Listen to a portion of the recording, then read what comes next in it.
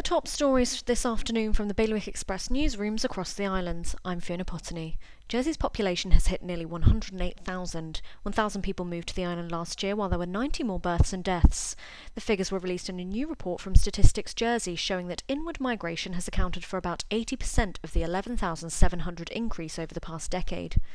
Guernsey's chief minister has revealed he was the victim of sexual assault 33 years ago. The revelation came from Deputy Gavin St Pierre during a debate about sexual offences legislation. He hoped speaking out about his experience would help break social taboo. The chief minister was the figurehead behind a successful amendment to the law which will put the burden of proof onto the accused rather than the complainant. A national organisation is supporting efforts to modernise Guernsey's abortion law.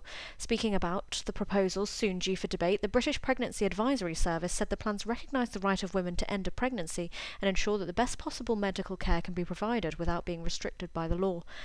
And Jersey's literary festival has been cancelled due to the pandemic. The Jersey Festival of Words would have been entering its 6th year, but the team said they had little choice but to cancel in the circumstances. The festival has previously hosted top names including Michael Morpurgo, Jeremy Paxman and Jenny Eclair. For more on all these stories, visit bailiwickexpress.com. Your weather now: sunny periods with some coastal mist and a risk of a shower later. Top temperature 19 degrees. That's the Bailiwick Radio News, sponsored by Broadlands.